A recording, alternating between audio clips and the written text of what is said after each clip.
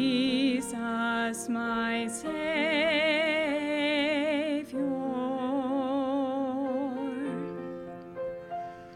shelter me safe in your arms so strong. Jesus, my Savior.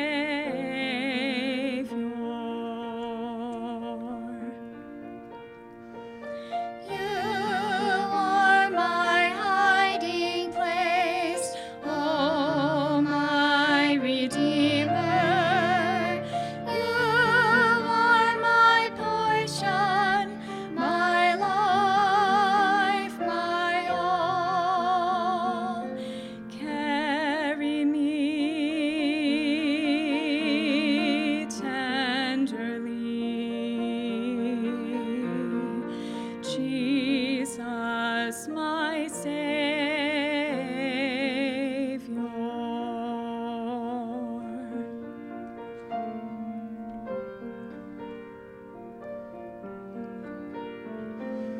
Speak to me lovingly, Jesus, my Savior.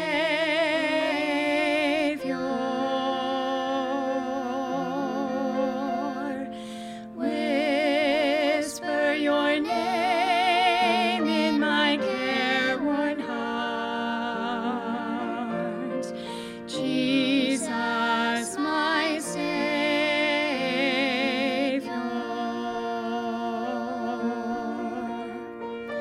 You are my hiding place, oh my Redeemer.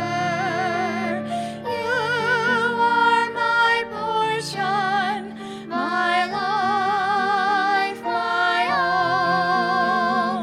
Carry me tenderly, Jesus, my Savior.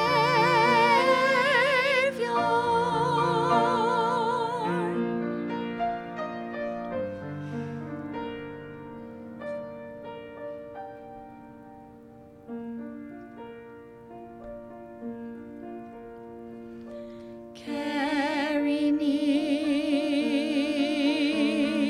tenderly,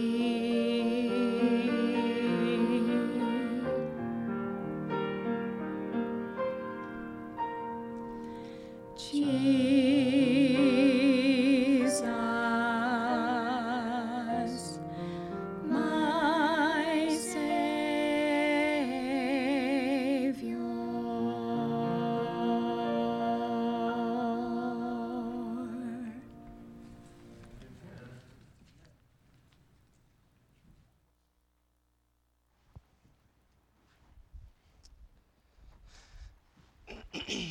Amen. That's one of our favorite songs as a family.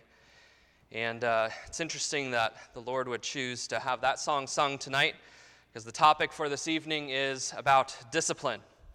We're going to be in Hebrews chapter 12. When you think of discipline, you don't think, carry me tenderly.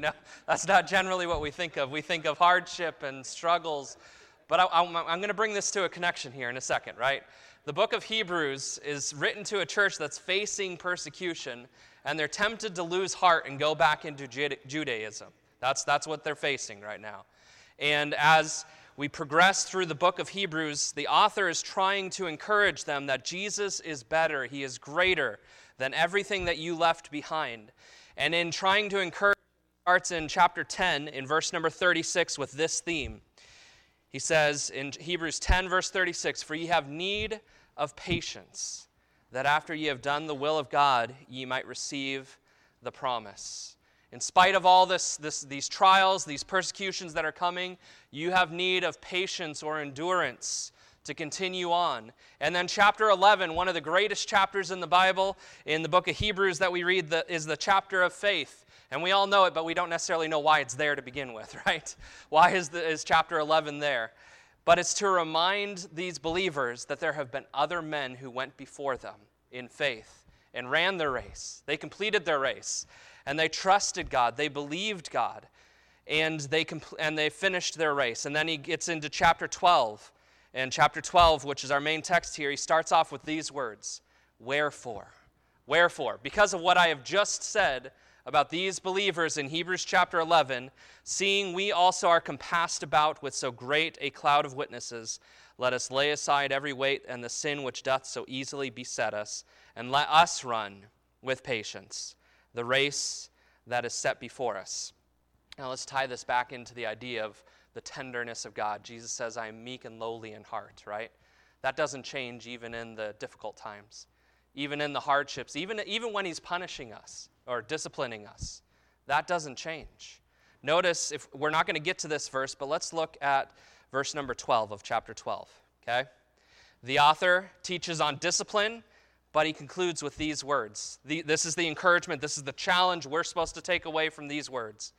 Wherefore, lift up the hands which hang down, and the feeble knees, and make straight paths for your feet, lest that which is lame be turned out of the way, but let it rather be healed.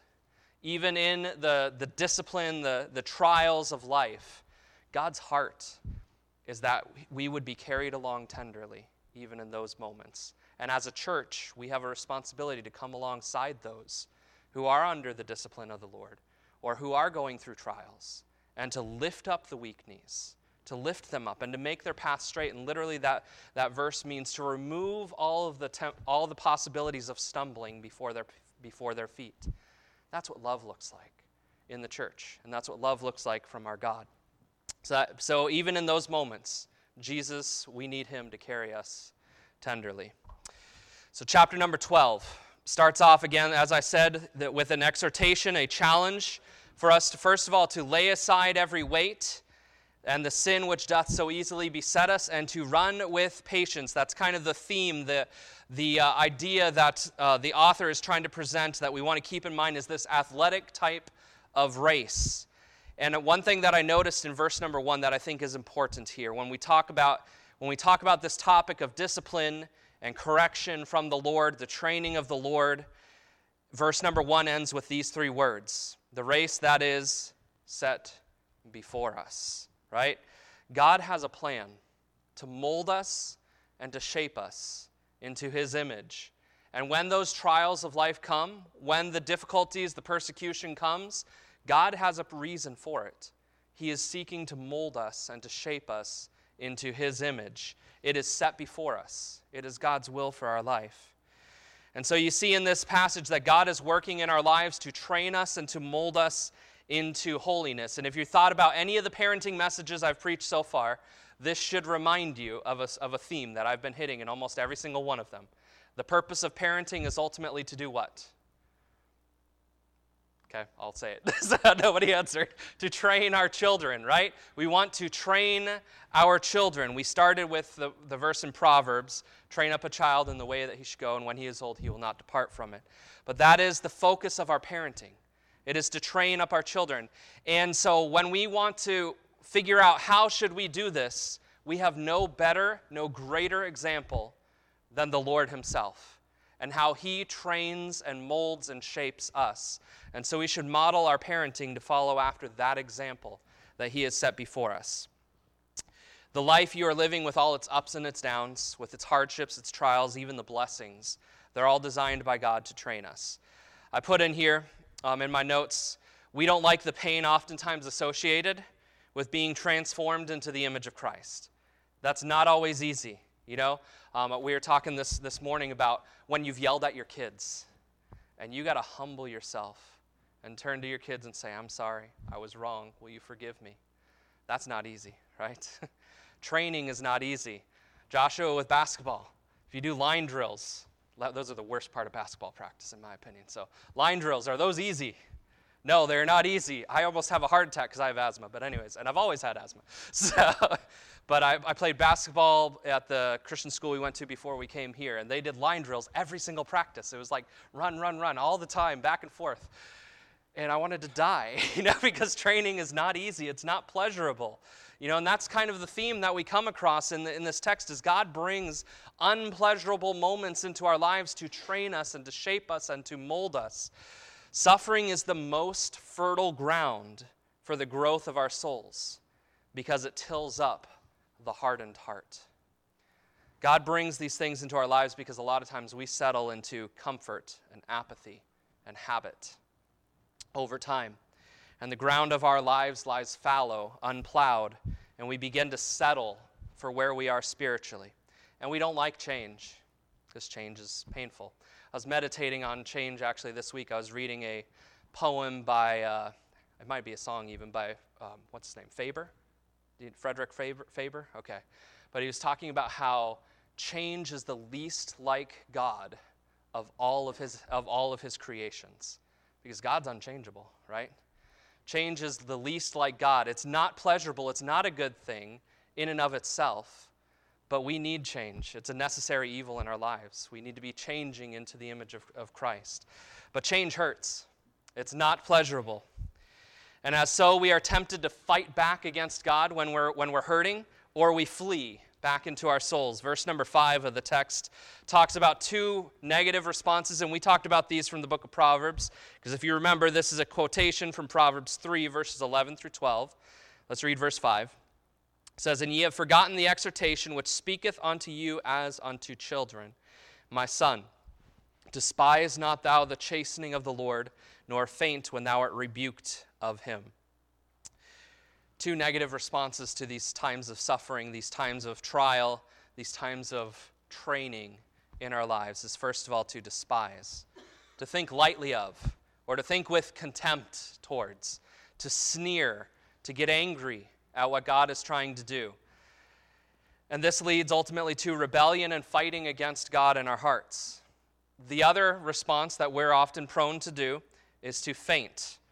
And he says, "Nor faint when thou art rebuked of him." Fainting is to lose heart, to quit, to give up because we are discouraged. In our minds, we might be thinking something like this: if there's so much wrong with me, what's the point of even trying, right? There's no hope for me. I might as well just quit. Guy gives in to sin, some kind of sexual sin, and he says, well, there's no hope anymore. Might as well just indulge in it, right? And that is fainting. That is losing heart.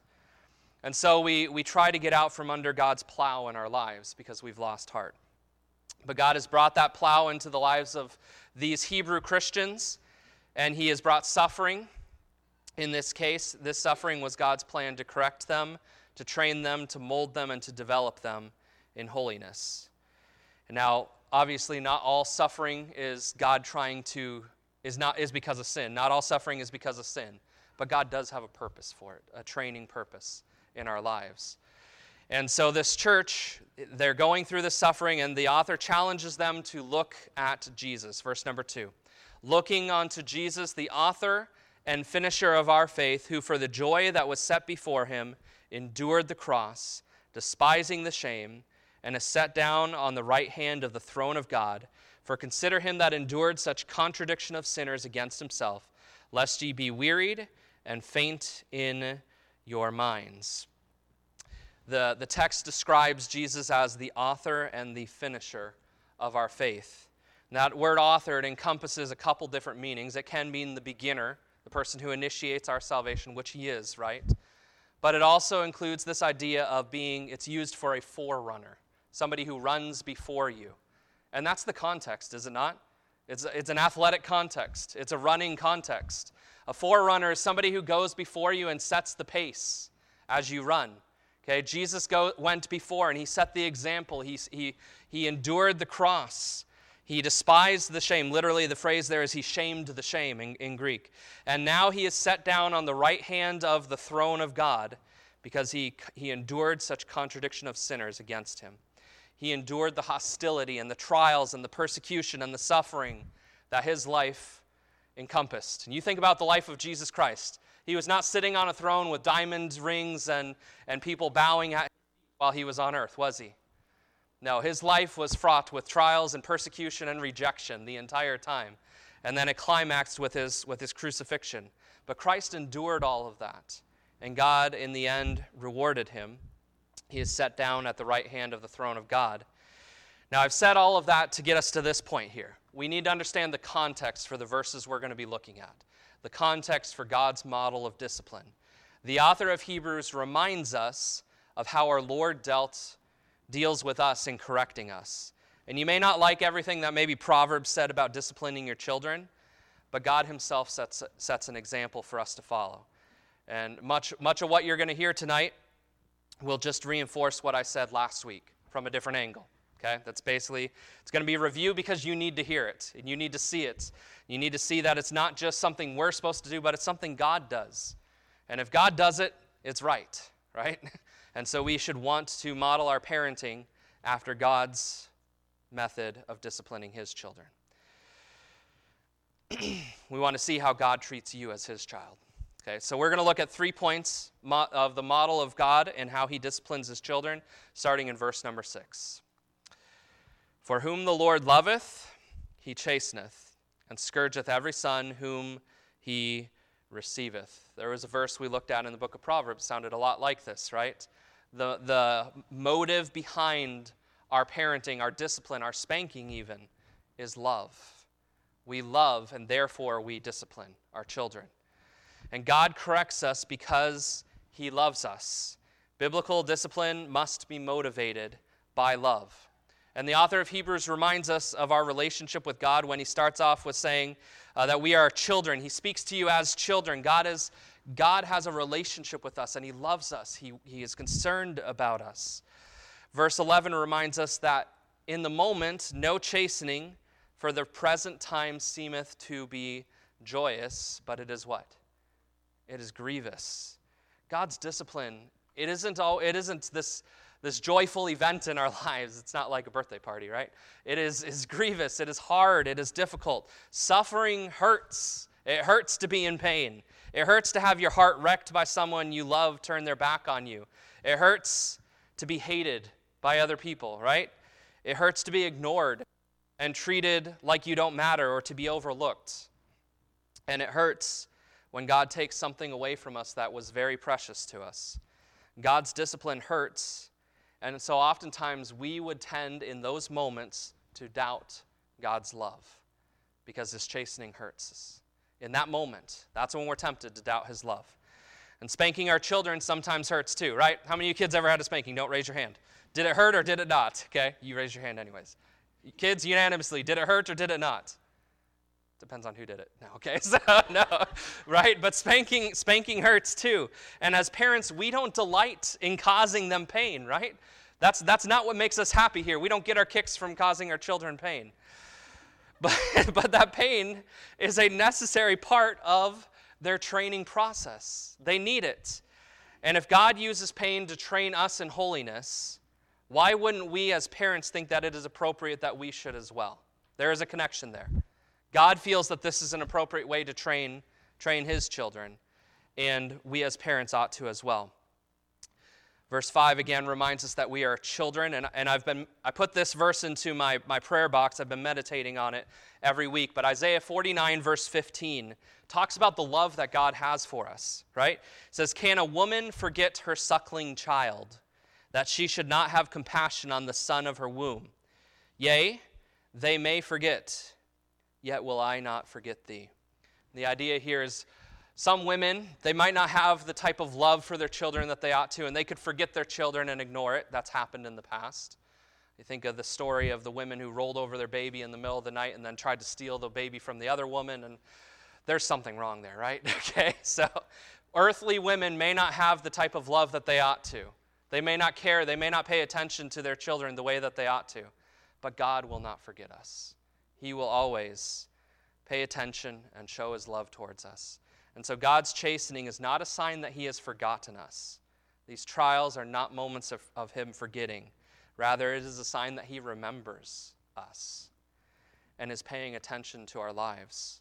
He loves us and he's working to mold us into something amazing. Verse 6 continues on and reminds us that the Lord loves those who he chastens. And just to remind us that the pain that comes with chastening, he says, chastens and scourgeth, right? Okay, you might be able to take chastens and say, oh, there's no pain involved in that. That's just training, right? But scourgeth, I don't think you're going to get that conclusion from the word scourgeth, right? That's pretty clear there. God's chastening, his training, involves pain. But it reminds me of Proverbs 13, verse 24. He that spareth his rod hateth his son, but he that loveth him chasteneth him betimes. Now, I think the question we need to ask ourselves is, how do you measure love? How do you tell if somebody loves you, right? Because that's where the disconnect is here. In this whole chastening thing, we have wrong standards of how we measure love, and they might be good in and of themselves, but they're not complete. If I were to say, this person loves so-and-so, I would expect that they would treat them nicely, right? Okay? They would be kind to them. That's a sign that somebody loves you. Sorry, I'm thinking Disney movies now. So, but how do you know he loves you? Anyways, okay. So how do you know he loves you? So he talks kindly to you is one way that you know that he loves you, okay? Does he speak to you? Actually, with teenagers, it's usually the other way around, okay? If they like you, they don't talk to you because they're afraid to say something, okay? But if he speaks to you, that might be a sign that he loves you, right? Do they remember what you like and what you don't like? Okay, if you hate mushrooms, does he order a pizza that's just plain old mushrooms for you? No, he doesn't, right? Wives, you wish your husbands would remember these things, the things that bug you to death, and hopefully over time they will learn those things, right? But that's a sign that somebody loves you. Do they notice when you are upset, right? What ticks you off? What upsets you? What makes you discouraged even? Do they notice those things? Somebody who's in love is attuned to that. They see it. Do they do things for you or buy you little gifts to show you love? Those are all measures that we could test our love by.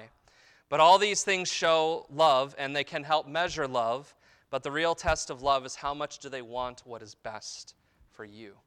That's the key here. When it comes to discipline, it may not feel like love in the warm, fuzzy feeling sort of way. It may not have all of these hallmarks of our relationships and how we show love to each other. But God in his discipline is showing that he wants what is best for our lives, and he is trying to shape us and to mold us into that. We can do all these things to show our love to our kids, but if we don't do what's best for them, our love is ultimately selfish. It is about us. It is one-sided. God doesn't bring suffering into our lives because it makes him happy in some sadistic sort of way.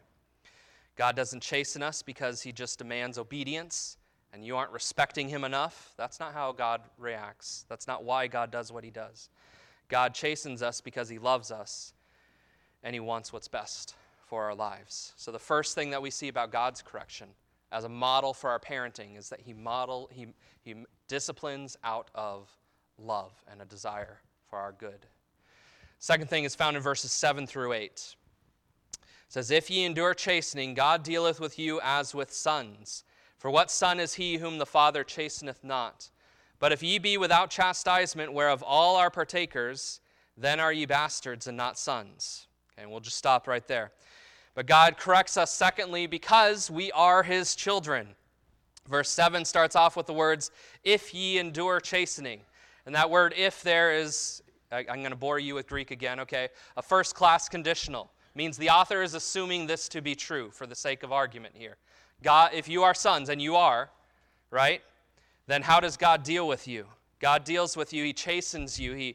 He brings chastisement into the lives of his children. And there is a special relationship between a father and a son, a mother and her daughter, and between parents and their children. And God only disciplines us because we matter to him as his children. We are his children. Not only does God love us, but he values his relationship with us. And he wants it to be as close as possible. I've used this illustration before. I'm going to pick on Bella today. Is that all right? Okay. Well, let's say Bella decides one day she's going to become a punk rocker, dye her hair black, have spikes, get a spike collar, smash guitars on the ground. Okay, anyways, I'm going too far with this illustration. Okay, so there's going to be something wrong with our relationship, right? Okay, so especially if she turns to me and says, Dad, I hate you. I wish you would drop dead, right? Okay, is our relationship peachy keen? No, it's not. And until that's dealt with, we're not going to have the type of relationship that we want to have between each other. The same way with God. When we allow sin into our lives, when there's problems in our lives that exist in our relationship, they're keeping us from being close to God. And so sin in our lives keeps us from being close to God. Not all suffering is because of sin. Sometimes God is trying to teach us lessons about himself. But I think sometimes we don't think about sin the way that we should. We are more guilty of sin than we would ever acknowledge. We think of sin as, I didn't steal, I didn't lie, I didn't disobey my parents, I didn't commit adultery, I didn't do things that I shouldn't have done. But there are sins that plague us more than we would like to admit, like anger, pride, selfishness. And these things need to be weeded out of our lives just as much as any other sins. And those things stand between us and God, and they hurt our relationship with him. A simple definition that I used to use when I was teaching children's church in college for sin is anything I think, say, or do that displeases God. Now, it's very simplistic, but it's accurate, because it's not just the things I do. It's also the things that I think and the things that I say. Those can also be sin in my life. Wrong attitudes are sin. Wrong words are sin. And obviously, wrong actions are sin as well. And God wants to work those sinful patterns of thinking, those sinful habits, those words out of our lives because they hurt that father-son relationship.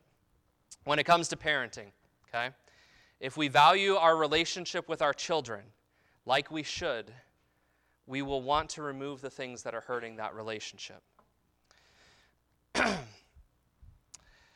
If your kids are severely disrespectful towards you as a parent, you got to deal with that problem, right?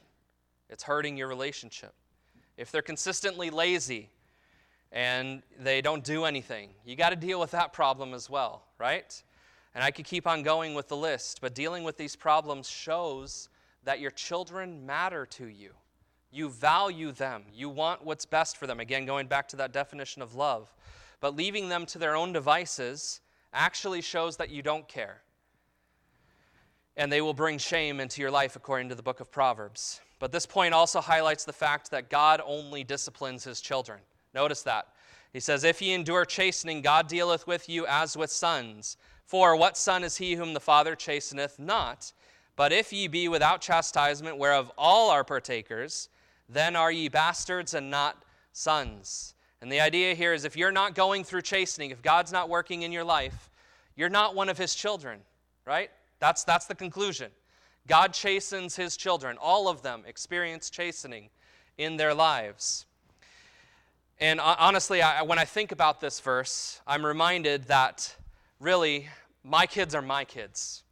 They are not your kids. They are my kids. I'm actually pretty particular about this fact.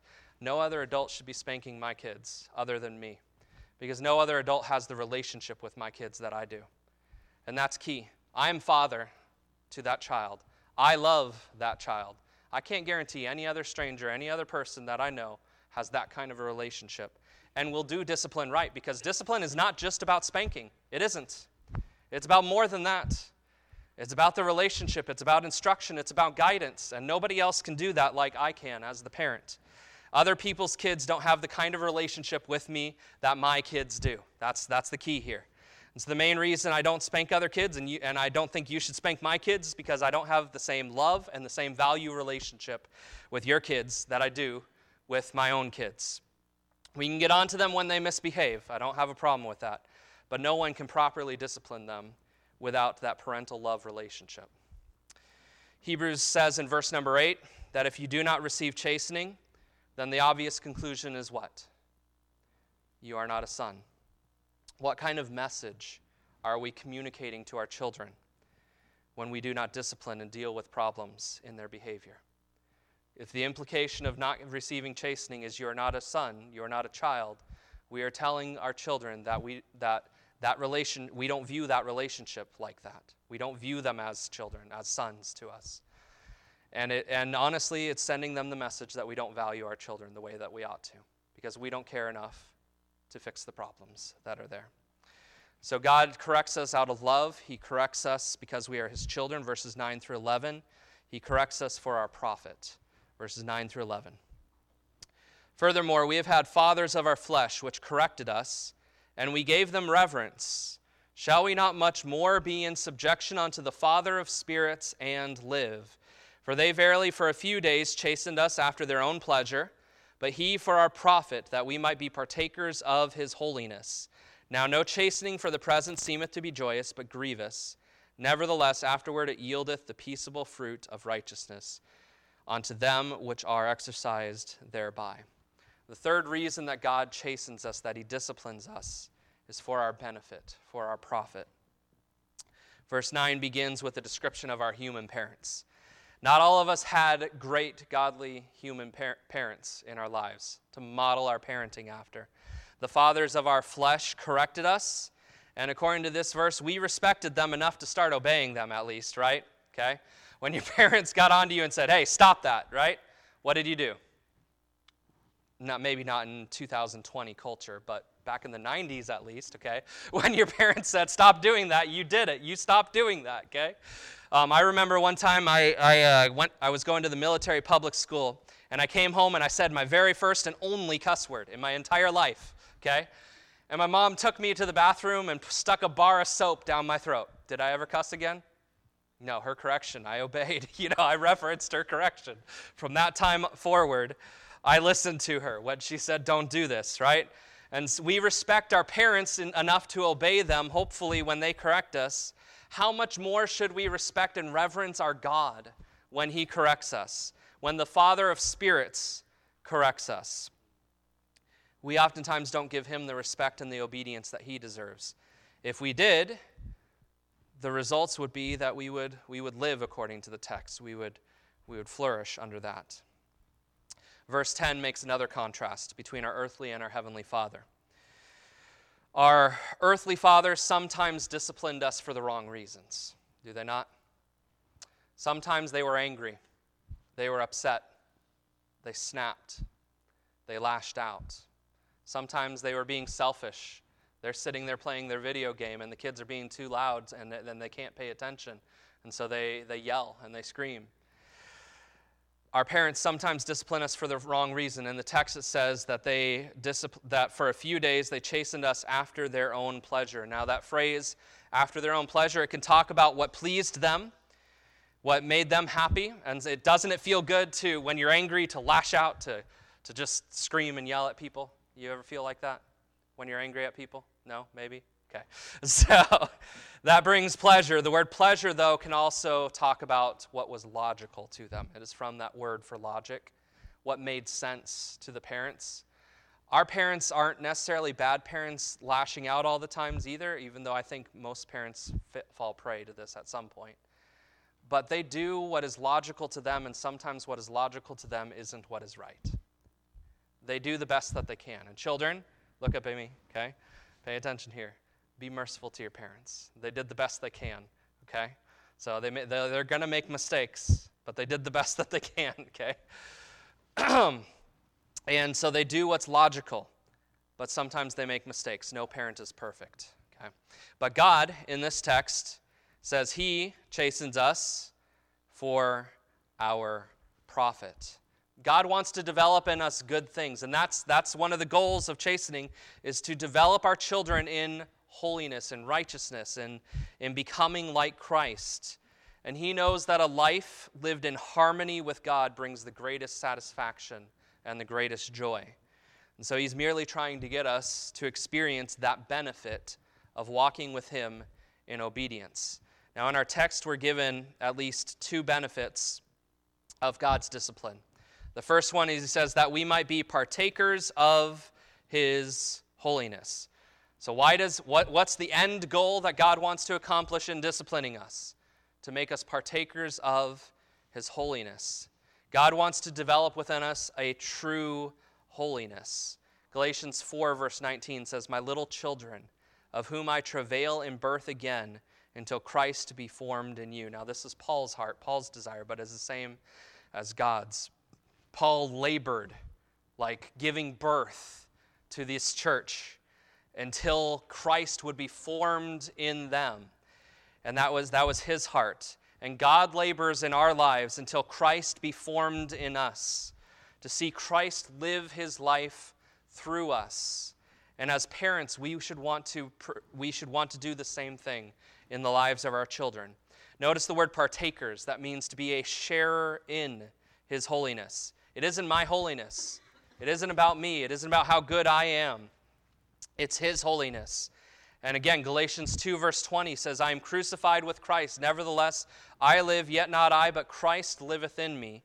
And the life which I now live in the flesh, I live by the faith of the Son of God, who loved me and gave himself for me. I am crucified with Christ. Nevertheless, I live, yet not I, but Christ liveth in me. True holiness doesn't come by you doing a bunch of things that you think are right and wrong. That doesn't accomplish true holiness. True holiness is Christ living his life through you, which will result in you doing certain things, right? And not doing other things. But true holiness is Christ living in us because only he is holy. We fall far short of that.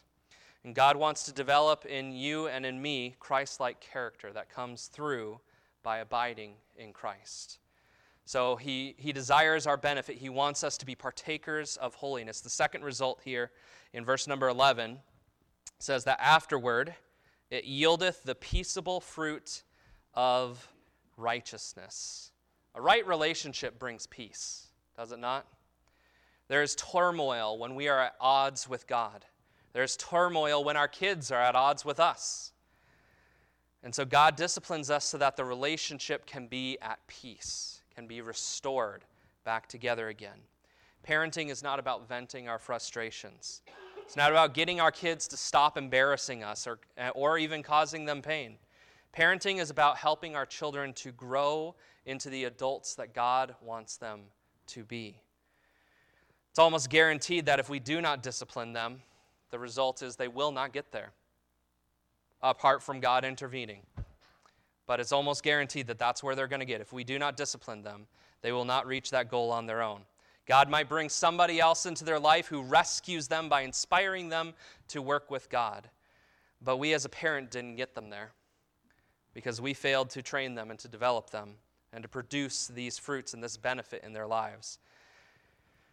I'm going to go ahead and bring this to a conclusion tonight, but this message, it's been a little bit softer on the exhortation per se than some of my other messages, because my goal tonight is not to say, hey, you got parents, you need to shape it up. No. We look at an example to be inspired about what we could be like and what we should be like. And Jesus Christ, God, the way they interact with us, that should inspire us to be the parents that we ought to be. We should want to be like that because we know what God's doing in our lives and we see the benefit of what God's doing in our lives. We want to share that with our children. Think back over your life and the lessons that God taught you. Okay? Were any of those events in your life associated with painful experiences? The moments when God taught you some of your greatest lessons in life? It is sometimes at those moments that we grow leaps and bounds. And if it hadn't been for those experiences, what lessons would you have learned in your spiritual walk with Christ? Now let's apply that to parenting.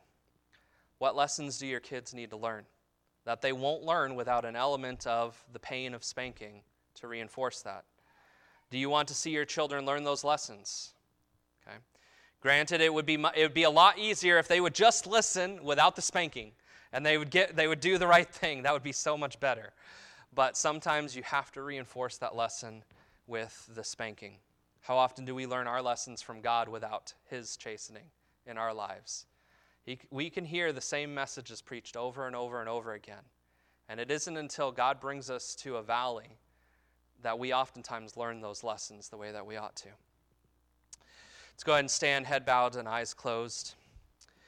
I already asked last week whether you're willing to submit your thinking about parenting to the authority of God, but I'm going to reiterate that here tonight, okay? Will you trust that God has modeled before us the best way to train your children in holiness? God knows what he is doing, and he does it out of love. He does it because he values us as his children, and he always does it for our benefit and for our good.